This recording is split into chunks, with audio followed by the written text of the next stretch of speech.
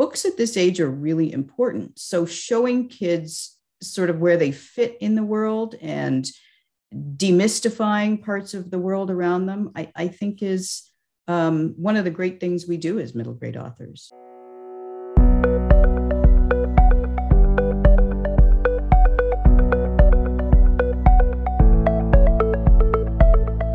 Welcome to What Were You Thinking? The podcast that goes beyond the pages of the books we love. I'm your host, Dana Goldstein, and I invite you to join me as we ask authors to share the story behind their stories. I'd like to start off with a little warning about today's episode. We do talk about death, so if you have little ears around and you don't feel like answering a whole lot of questions, then you might want to listen to this on your own or with earbuds. But that being said, this book, Sorry for Your Loss by Joanne Levy, is a middle grade book, and it does deal with death. Most of the book is set inside a funeral home, and Joanne handled the subject matter in a 100% appropriate way for the audience. Okay, welcome to the podcast, Joanne Levy. Thank you. Why don't you start by giving us a synopsis of Sorry for Your Loss? Sure. Excited to be here. So thank you for inviting me. Sorry for Your Loss is about a girl named Evie, and she works part-time in her family's owned and operated Jewish funeral home. And she wants to be a funeral director when she grows up, just like her parents. And she thinks by nature of working there, dusting caskets and giving out tissues and things, that she knows everything there is to know about grief. And she finds out she is sorely wrong when she meets a boy who comes in after the terrible tragedy of losing both of his parents in a car accident that he was also in and was injured in. So it's a story about their dawning friendship and learning about grief together and how to move on. And also it's a behind the scenes, I wouldn't say tell all, but peek into the funeral industry and specifically Jewish funeral traditions. Being Jewish myself, this is not a foreign world to me, but I still learn things that I did not know about. And I felt that you shared details in a way that's completely appropriate and comfortable for the middle grade reader. That's great to hear. Thank you. Evie's a wonderful character. She's bright. She's strong. She knows what she wants. She's not afraid to take a risk, but she is afraid to get in trouble. And the whole idea of her not wanting to get into a friendship with anybody after suffering a heartbreak, that was intentional? Yes. Mostly. The part where she is determined not to have friends actually came in sort of a final draft. The book was missing something. It was missing a thread of something in her motivation. So I actually added that in sort of toward the end. Her personality of being so earnest and caring and wanting to follow in her parents' footsteps, that was there from the very beginning. But the thread of not wanting friends and why, it was a late addition. It was interesting to me to get that insider view of a funeral home. Kids were not taught about death. We were kind of shielded from it. It was weird and mysterious. I appreciated the insider view that you gave to the readers on what it's like from behind the scenes. And that's because you have experience. Can you share that? I have sort of experience. So unlike Evie, I didn't grow up in the business. My parents didn't get into the business until quite later in life. My great aunt, who has since passed, was part of the Hever Kadisha in my hometown. And that's the special burial society of people that prepare bodies for burial. And it's mostly a volunteer position, at least in my town. The Chevra Kadisha, which literally means holy society, are a group of Jewish people who care for the deceased in order to prepare them for burial. This includes taking off any clothes they come in with, washing the body. The body is always fully covered. Women wash women and men wash men.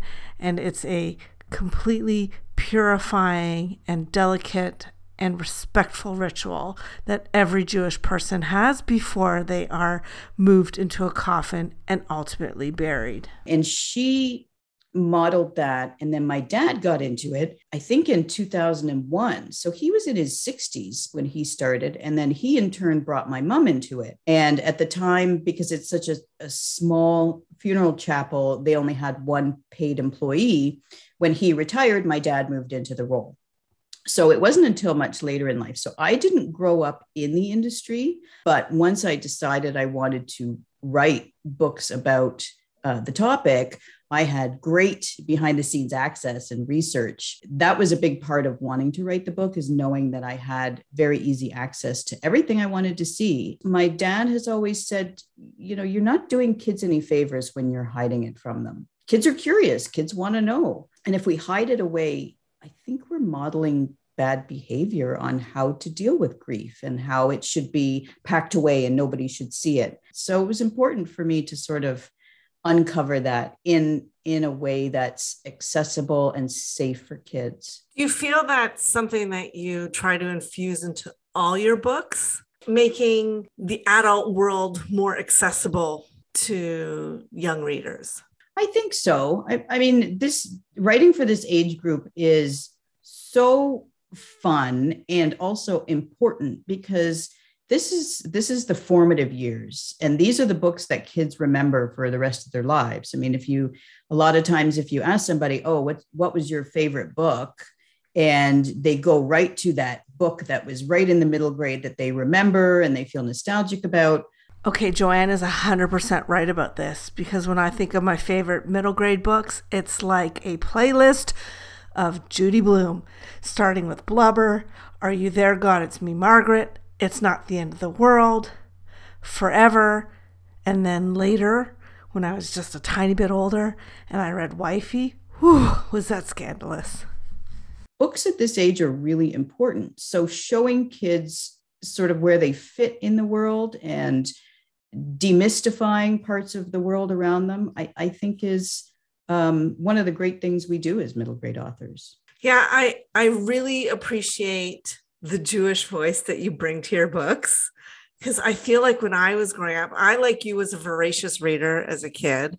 And I feel like there wasn't enough of my religion in the books that I was reading. Yeah, and it's important to me. And even as I get older, it's even more important to me to let Jewish kids be seen in books that they read and see themselves. And also, maybe even more important is for non-Jewish kids to normalize Jewish kids and see that, we may pray somewhere else, or we may eat different foods or dress differently sometimes, but we're all the same inside. We all want to belong. We all want to have friends. We all want to make a difference.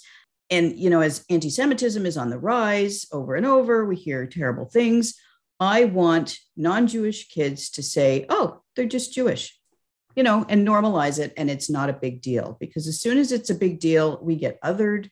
And then you run into problems of anti-Semitism and why different and threatening. And so it's really, really, really important to me to normalize contemporary Jewish kids.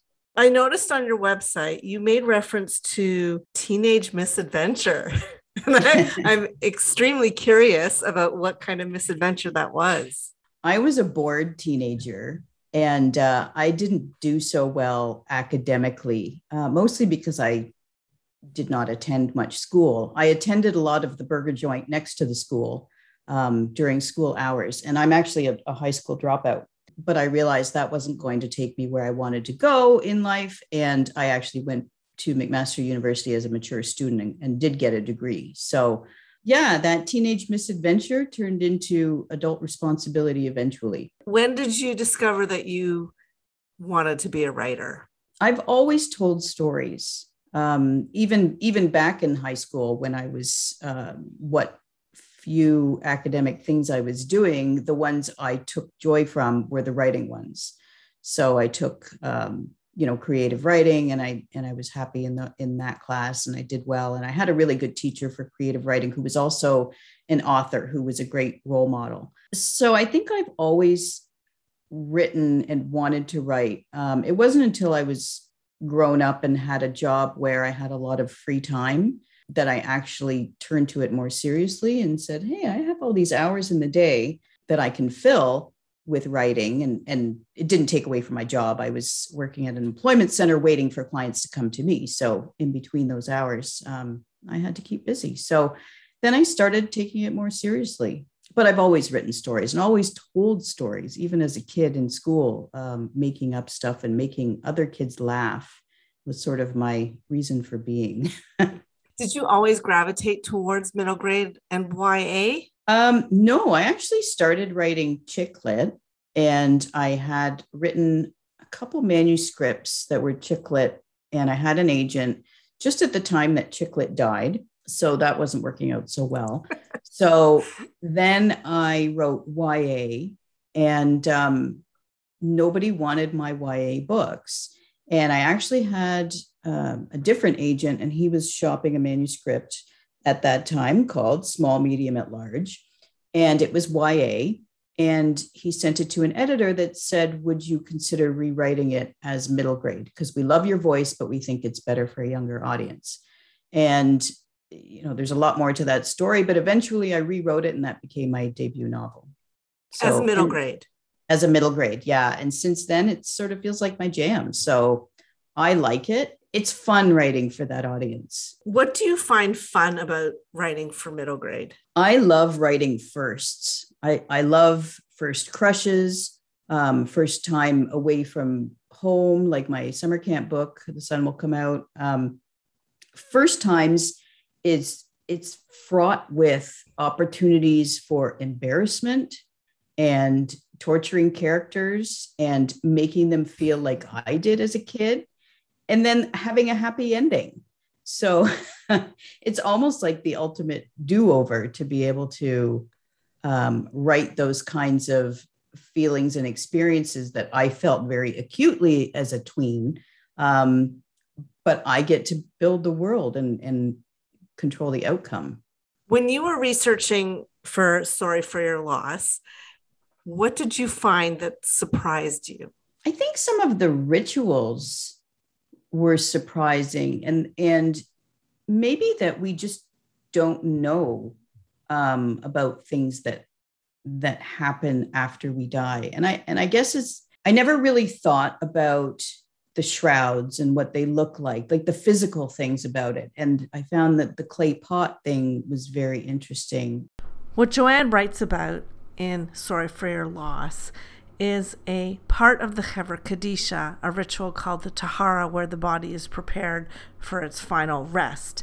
This involves using broken pottery shards to cover the eyes. It's a custom that dates back to when Jews weren't allowed to have their own cemetery. And if a cemetery was being destroyed and caskets were being moved, we could identify who the Jewish people were because they had their eyes covered with pottery shards. There's also some Kabbalistic mysticism around this that stipulates that covering the eyes shields the deceased from seeing anything other than the great lights and the absolute truth of the world.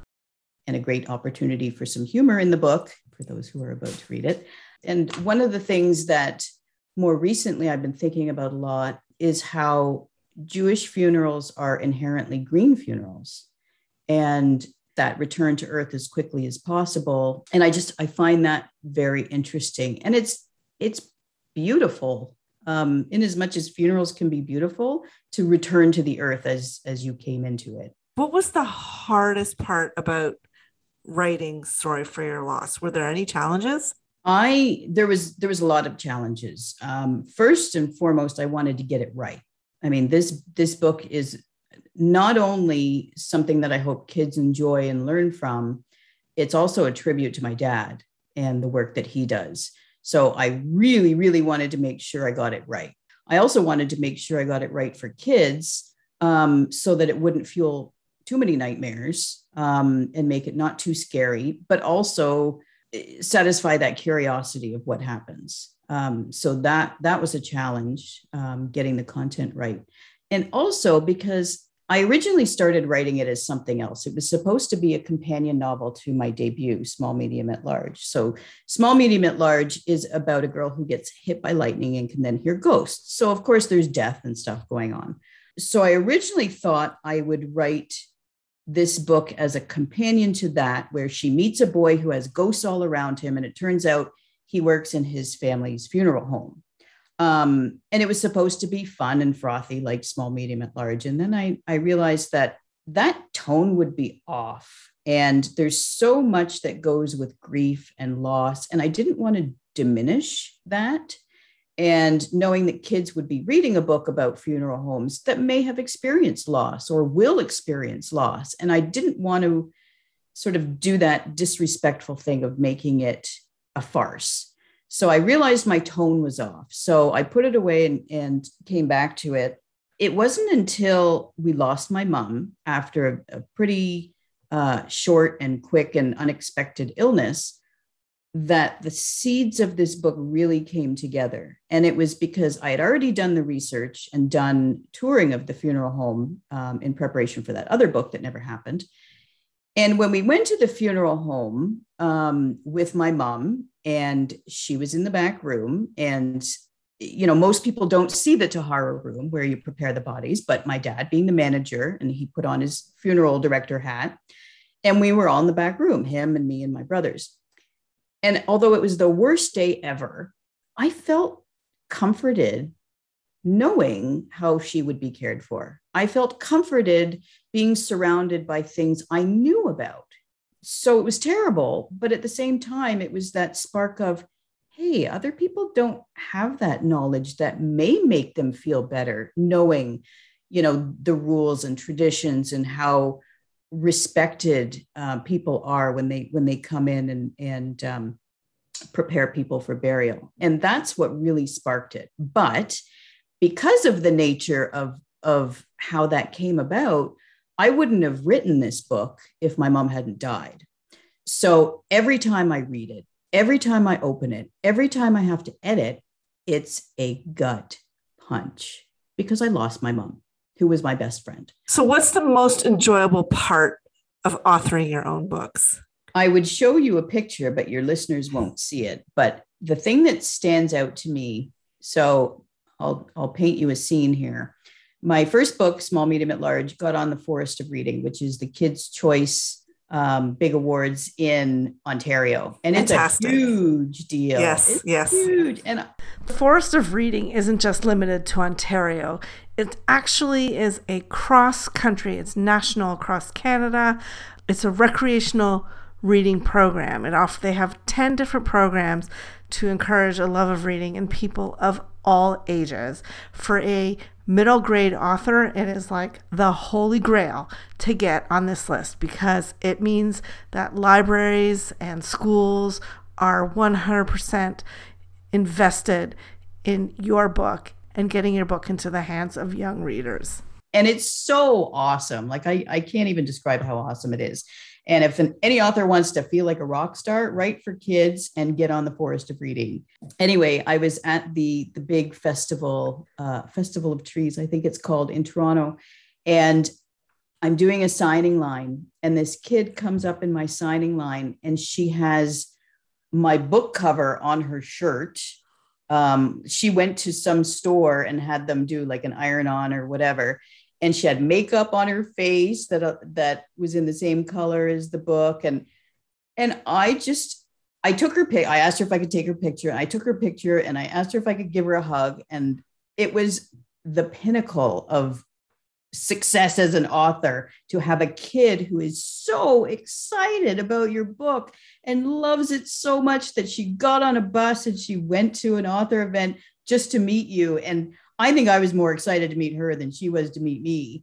And that's it. I mean, that's why. And last night I did a tween book club, and I got to talk to, I think it was 12 kids about one of my books, and they loved it. And we had a great discussion about stereotypes and gender roles, and it was for Fish Out of Water.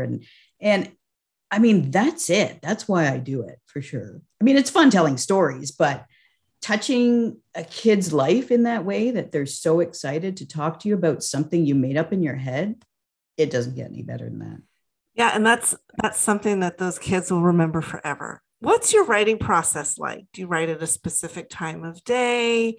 Are you a planner or a pantser? I'm a very all over the place writer. I'm not one of these people that writes every day and says you have to write every day. It just doesn't work for me. And I used to worry about long stretches in between writing, that I would lose the muscle of writing. And some people say they do. And I pick it up pretty quickly again. And I've gotten far enough that I trust my process and it does work.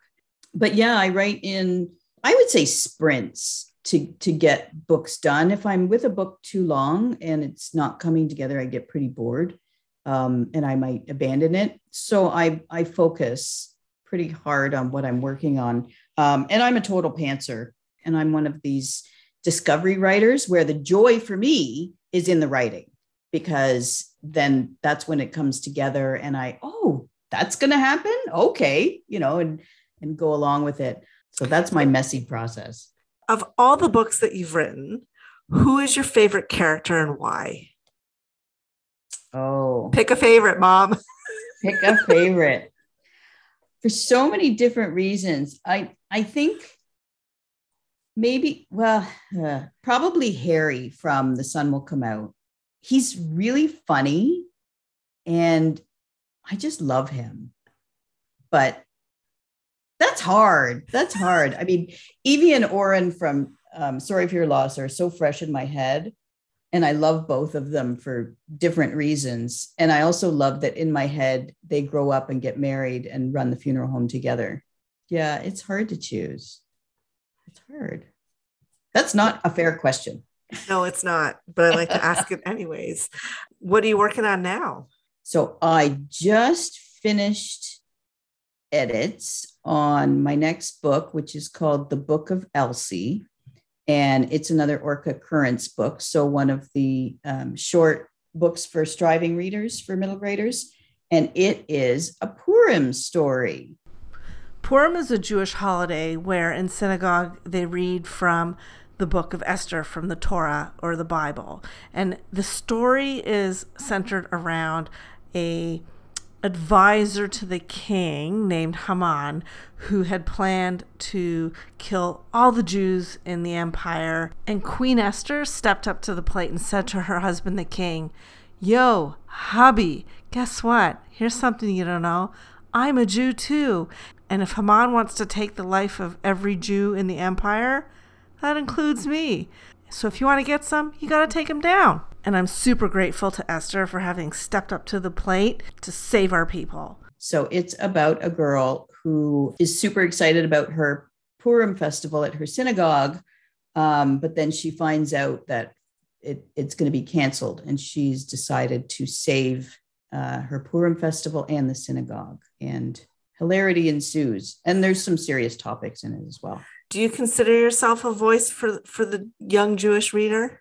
I think so. I mean, it feels very big-headed of me to say yes, absolutely. But I think so. I mean, I want kids to see themselves in my books. I want, like I said before, non-Jewish kids to see bits of themselves in these books as well. I don't write religious books, even though my next book is very much set in and around a synagogue. It's not a religious book. It really isn't. I write about contemporary kids who just happen to be Jewish, and this is their life. What's some of the feedback that you get from kids? I don't get a ton of feedback from kids. I mean, so what in the tween book club that you just did? What were, like, who drove the conversation? Who came up with the questions and the topics? So it was mostly me that came up with the questions. And we talked a lot about stereotypes and gender roles and things like that, because that's what Fish Out of Water is about. And it's for your listeners who haven't read it, it's about a boy who wants to knit, who wants to learn how to knit as part of his bar mitzvah project. And he gets pushback from the people that love and support him most, like his grandmother and his mom and his best friend. So the book club was mostly girls, and they appreciated that Fish stood up for himself and did what he wanted to do. And also that nobody should be told what they can and can't do because they're a boy or a girl or whatever their gender is. So they really appreciated that. And getting that feedback directly from them was really nice. Because sometimes, I mean, you know what it's like. You write a book and it goes out in the world and then you have no idea what happens to it. It's not really even your business if people like it or don't like it. That's the reader. Yeah. So that was really good feedback. Yeah. It's gratifying to get feedback from the demographic, target audience. Yeah. From the target audience. Right. And I feel like middle graders and tweens they don't feel the need to hold back. They're unflinchingly honest. So there is no higher praise than from a tween, because they are not going to sugarcoat it. If they hate your book, they hate your book, and that's fine. How do you process reviews? Do you read them? I read every single one. Yeah. Okay. I'm that person. I have to. But you know what? I've had so much rejection over the years from publishers. You get a pretty thick skin. And if somebody didn't like the book, that's fine. I mean, not every book is for every person. And if everybody liked all the same books, we would have 5 books in the entire world, and we would just read them over and over. So that's absolutely fine. The only time I get frustrated is if somebody doesn't like the book because of something they misunderstood in it, or didn't read the whole thing and then give it a 1 star. But you know what? Like I said, what happens to the book once it's out of my hands is out of my hands, and it's not really my business to do anything about that. But I do read them. I can't help myself. I shouldn't, but I do. And maybe it gives us a thicker skin at the end of the day, right? Is there something you could tell parents, some kind of advice you could give them on how to approach difficult subjects with your young kids? I think books are the best way to approach difficult subjects with your kids, because it gives you an in. There's lots and lots of books for tweens and even younger that cover difficult subjects. Read them, and then read them with your kids, and then open a dialogue. And that's one of the reasons I wrote Sorry for Your Loss, is to have that safe space to talk about what happens when we die and what happens to our bodies and what a funeral is like. Because the best way to open up that dialogue is before you need to. So say a kid hasn't lost a grandparent and has never had to deal with great loss, but they pick up the book and say, you know what, mom or dad or uncle or whoever, I'm really curious about this. And then maybe, the day comes when they do lose somebody and they feel a little better because they know what happens. And it's going back to that same thing of how I was comforted knowing what would happen to my mom.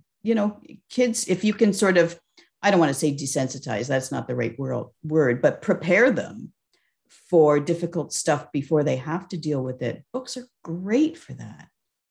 Wonderful. So where can people find your books?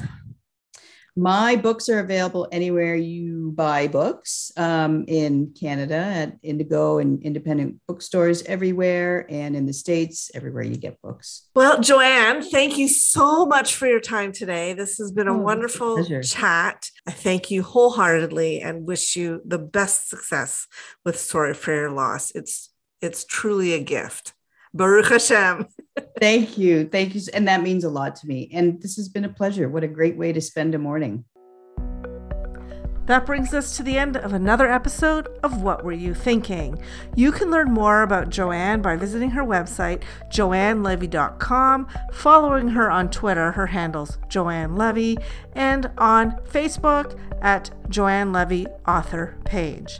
If you're interested in checking out my own work, I invite you to visit my website, danagoldstein.ca, and you can follow me on Twitter as well at Dana G. Writes, and on Facebook, author Dana Goldstein. Thanks for giving me your ears. Happy reading.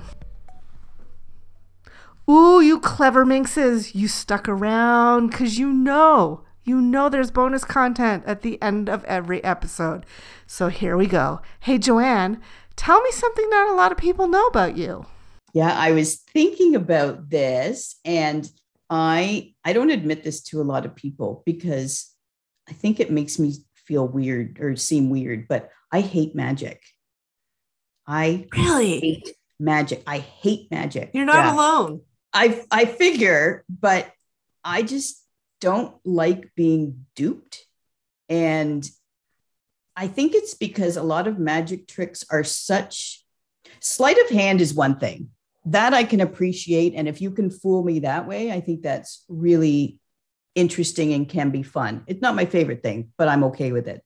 But it's the technology of tricks that, the smoke and mirrors stuff that you look at the mechanics of it and you're like, well, that's just a trick. That's cheap. I'm a very literal person and I hate magic. So. And how do you feel about clowns? Yeah, not a big fan. I like Cirque du Soleil, but I could do without the clowns. Hold it! I want this man arrested! Captain, these men are a criminal violation of the Environmental Protection Act! And this explosion is a direct result of it! Your mother! Hold it! You!